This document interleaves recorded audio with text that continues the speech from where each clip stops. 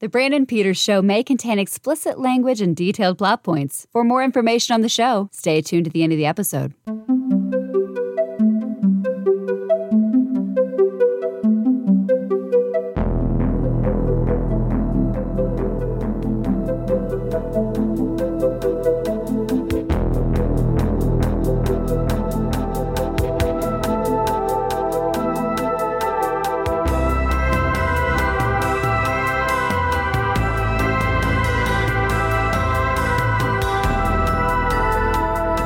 And now, here he is, Brandon. And we come that time again to close things out with a song. Rejoining me from earlier in the week is Courage to Rise host and author, coach, and healer extraordinaire, Jennifer Rayford. Awesome. Excited to talk about this. Yes. Today's music video is for Love is a Battlefield by Pat Benatar. It's the lead single from the 1983 album Live from Earth, which also featured the single Lipstick Lies. This is a live album with 2 studio tracks tacked on to the end of it. Kind of interesting. I'm not sure I know of many that did that. Yeah. But, of course, the 2 studio tracks are the singles from it. So you did get Hit Me With Your Best Shot with this album, just a live version. It was a single that sold over 1 million records worldwide. And it's tied with We Belong as her highest charting single in the United States. And VH1 calls it number 30 on the 100 Greatest Songs of the 1980s. And, yeah, it earned her 4th consecutive Grammy for Best Female Rock Vocal Performance. Her other ones were Crimes of Passion, Fire and Ice, and Shadows of the Night. It beat out Stevie Nicks' Stand Back, Joan Armatrading's The King, Kim Carnes' Invisible Hands, Bonnie Tyler's Faster Than the Speed of Night, and she lost the next year to Tina Turner, who would then herself go on to win 4 of these in a row, and Pat Benatar was up for 3 of those 4 years that happened. Music is a battlefield, too. Music is quite a battlefield. This one is directed by Bob Giraldi. He directed Michael Jackson's Beat It, Lionel Richie's Hello, Jermaine Jackson, and Paya Zadora's When the Rain Begins to Fall, which is from the classic hit film Voyage of the Rock Aliens. Have you seen Voyage of the Rock Aliens? I have not, but I'll add that to my list. Craig Sheffer in that movie does a song. We mentioned the program in the last one. Craig Sheffer here, he does a song, obviously lip-synced, called Nature of the Beast. I talked about it in my old show. I kind of loved this dopey musical movie with Paya Zadora, Craig Sheffer, but Jermaine Jackson and her do a song from it. He also did Hall & Oates' Obsession. He worked with Paul McCartney. He did Ricky Martin's Loaded, Will Smith's Just the Two of Us, directed the 2000 film Dinner Rush, and then the last decade he's just been making short films. So, music video, he's got his cred there. He did Michael Jackson, so yeah, right from there. Along with some other ones. The video features Pat Benatar on a bus to who knows where, reflecting on her leaving her small town after a spat with her father. She goes to a big, scary city full of lots of muscle guys. Like this, is this L.A., I think, maybe?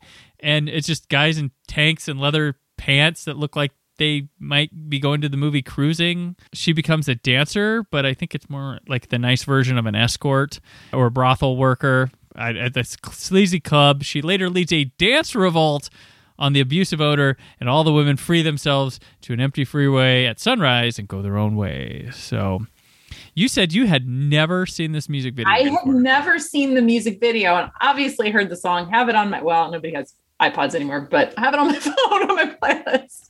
But I'd never seen the video. And I learned actually some really interesting, the geek in me learned some really interesting things in watching it, but I laughed out loud at a couple points in the video. So when I'm watching it and she goes into, New York City, whatever, seedy clubs, I'm like, oh, wow, is this like a metaphor for like she goes into prostitution? No, it's actually a real thing. Did you know this? Like taxi dancers? Okay, no, I saw the term taxi dancer, but I didn't look any further. Yeah, so it's actually really interesting. So it was a legitimate job, and I think it started in like the 1920s and 30s. That it was sort of in the same way that you go and hail a taxi for a certain period of time. Men would go to clubs and they would pay to dance with a woman for a song or multiple songs. Oh. And so it was actually a legitimate business, like a legitimate job. where obviously there were shadier sides that were of it, as with many things, it skews sometimes into other. So there were people that I think took it to other extents, but it was an actual profession that women would go and they would be taxi dancers. And I got down a rabbit hole on this. I was like, oh my God, that's so interesting. So you want to get together and make an app for taxi dancing? You go in the app, you hit your club. I think it's called Tinder. I'm not sure. You find a dancer that you would like to ching. Yeah. Yeah. Find a dance. What style of dance? What style of dance you looking for? What's your height? Would you match up? And like, hey, let's dance. And it'd be a consensual dance, not a worker dance or something. Yeah. But yeah, it very much feels like brothel, like it's trying to hint to more. Definitely, that's probably why the revolt happened. Yeah. But the way they play Pat Benatar when she's dancing with that guy is like, I'm just dead inside. And that was my initial impression, right? Yeah. It was like, she's there. There's the whole thing of she gets kicked out of the house. We got daddy issues, right? Mm-hmm. And so Daddy, who says the first dialogue ever in a music video, like no music videos didn't have lines before then. And then she weirdly sings at him. Like somebody needed to make a parody of that in some movie where they're getting kicked out. It's like, why are you singing at me? Why just go. Get out of the house. Because the music video to me, when I listen to the lyrics of the song, I get something completely different in my head. I was like, all right. So yeah, you sing back at him, girl. You show him. Right. For sure. Yeah, but it was the feeling that was given of like prostitution, right? Of like being there, but being empty and just being there for the transaction of it. And that's why I ended up looking into it and I was like, oh, okay. So it was actually a real thing, but I think connotation is still there. And I think, to your point, then it made more sense to me of they started to revolt because then it was less of, he was more of the seedy side of things. Mm-hmm. Yeah. Yeah. And where I got the prostitution thing too was the type of attire they had kind of remind me of like an 80s up old West saloon prostitute look. Like that's what it kind of looked like to me. But no, I guess it's taxi dancing. Yeah. So I learned something new. So it's interesting. And the taxi dancers, they are a synchronized dance squad on the side. They got their moves together and their arms and Yeah. I don't think it's really a thing anymore, but I think it was until like the 60s. So. Right. Only in music videos can you fight off the evil guy with dance. No, they fought him off with their... Yes. Shaking it. That was the part that cracked me up. I was like, oh, that's what we're coming at him with. All right. Yes. It's just living like this. Like this is also part of that, this is like 83, I think it was. Oh yeah, I mentioned earlier, 83. And during like the 80s and stuff, when I was a kid, like big cities were just scary, bad. You'd go there, you'd be robbed, you'd be put into like drugs, prostitute. Like it all came from probably New York's 42nd Street. Mm-hmm. LA wasn't the greatest at times, but big cities were like these scary places to kids. Even through like kids movies like Ninja Turtles when that came out. I mean, your first scene's April O'Neil who works downtown, but she gets held up. Batman, Tim Burton's Batman, big city. Parents gonna get shot in the alley or mugged in the alley because his parents get shot later. That's a different couple, but it's just weird how they just wanted to like scare you from the big city. Yeah, so, like were they overcrowded? Were they wanting less people? Is it like a tourism thing? Like don't come here.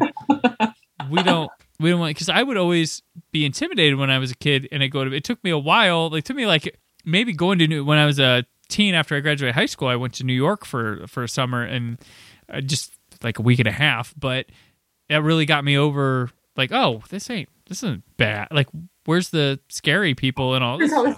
Where's all the darkness and the scariness? And even at night, it felt almost safer. Like that was the weird thing. And I don't know. It was just interesting that dichotomy. Like Jason Takes Manhattan, Friday the 13th Part 8, which I actually have the poster of it up there. That one's funny because they take this boat, they get there, and immediately upon getting there, they get robbed. The girl gets kidnapped and she's gonna be raped, and they put drugs in her, and like no one cares. There's toxic shit all over the street. And it's like, why was this such a thing? what Hollywood writers had this horrible experience with these big cities, or maybe they didn't want other writers coming out, and they were like, "Nope." New York City Board of Tourism is like, hold on. Yeah, but she lives in that city. She's in this city area. It's all And writing, I thought I was writing to her brother about her fabulous new life. What was in those notes? What did her little brother learn? I had to dance with a man named Lyle tonight. He used the same cologne as Dad. Yeah.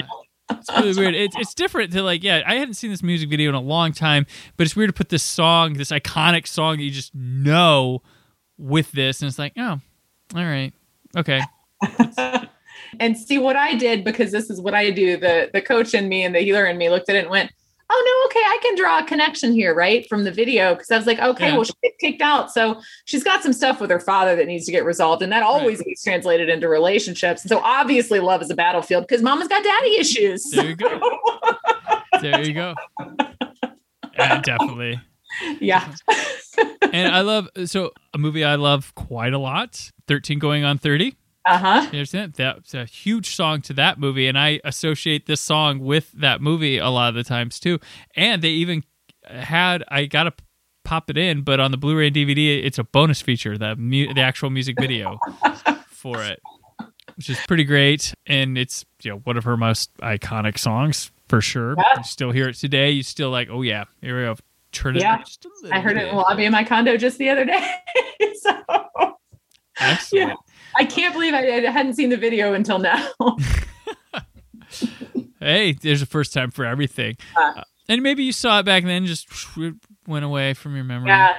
The Taxi Dancing, the dance squad, choreographed by Tony and Emmy Award winner Michael Peters. I'm not related at all. It's a little familial plug there, yeah. But and it was nominated in the first ever MTV Video Music Awards for Best Female Video.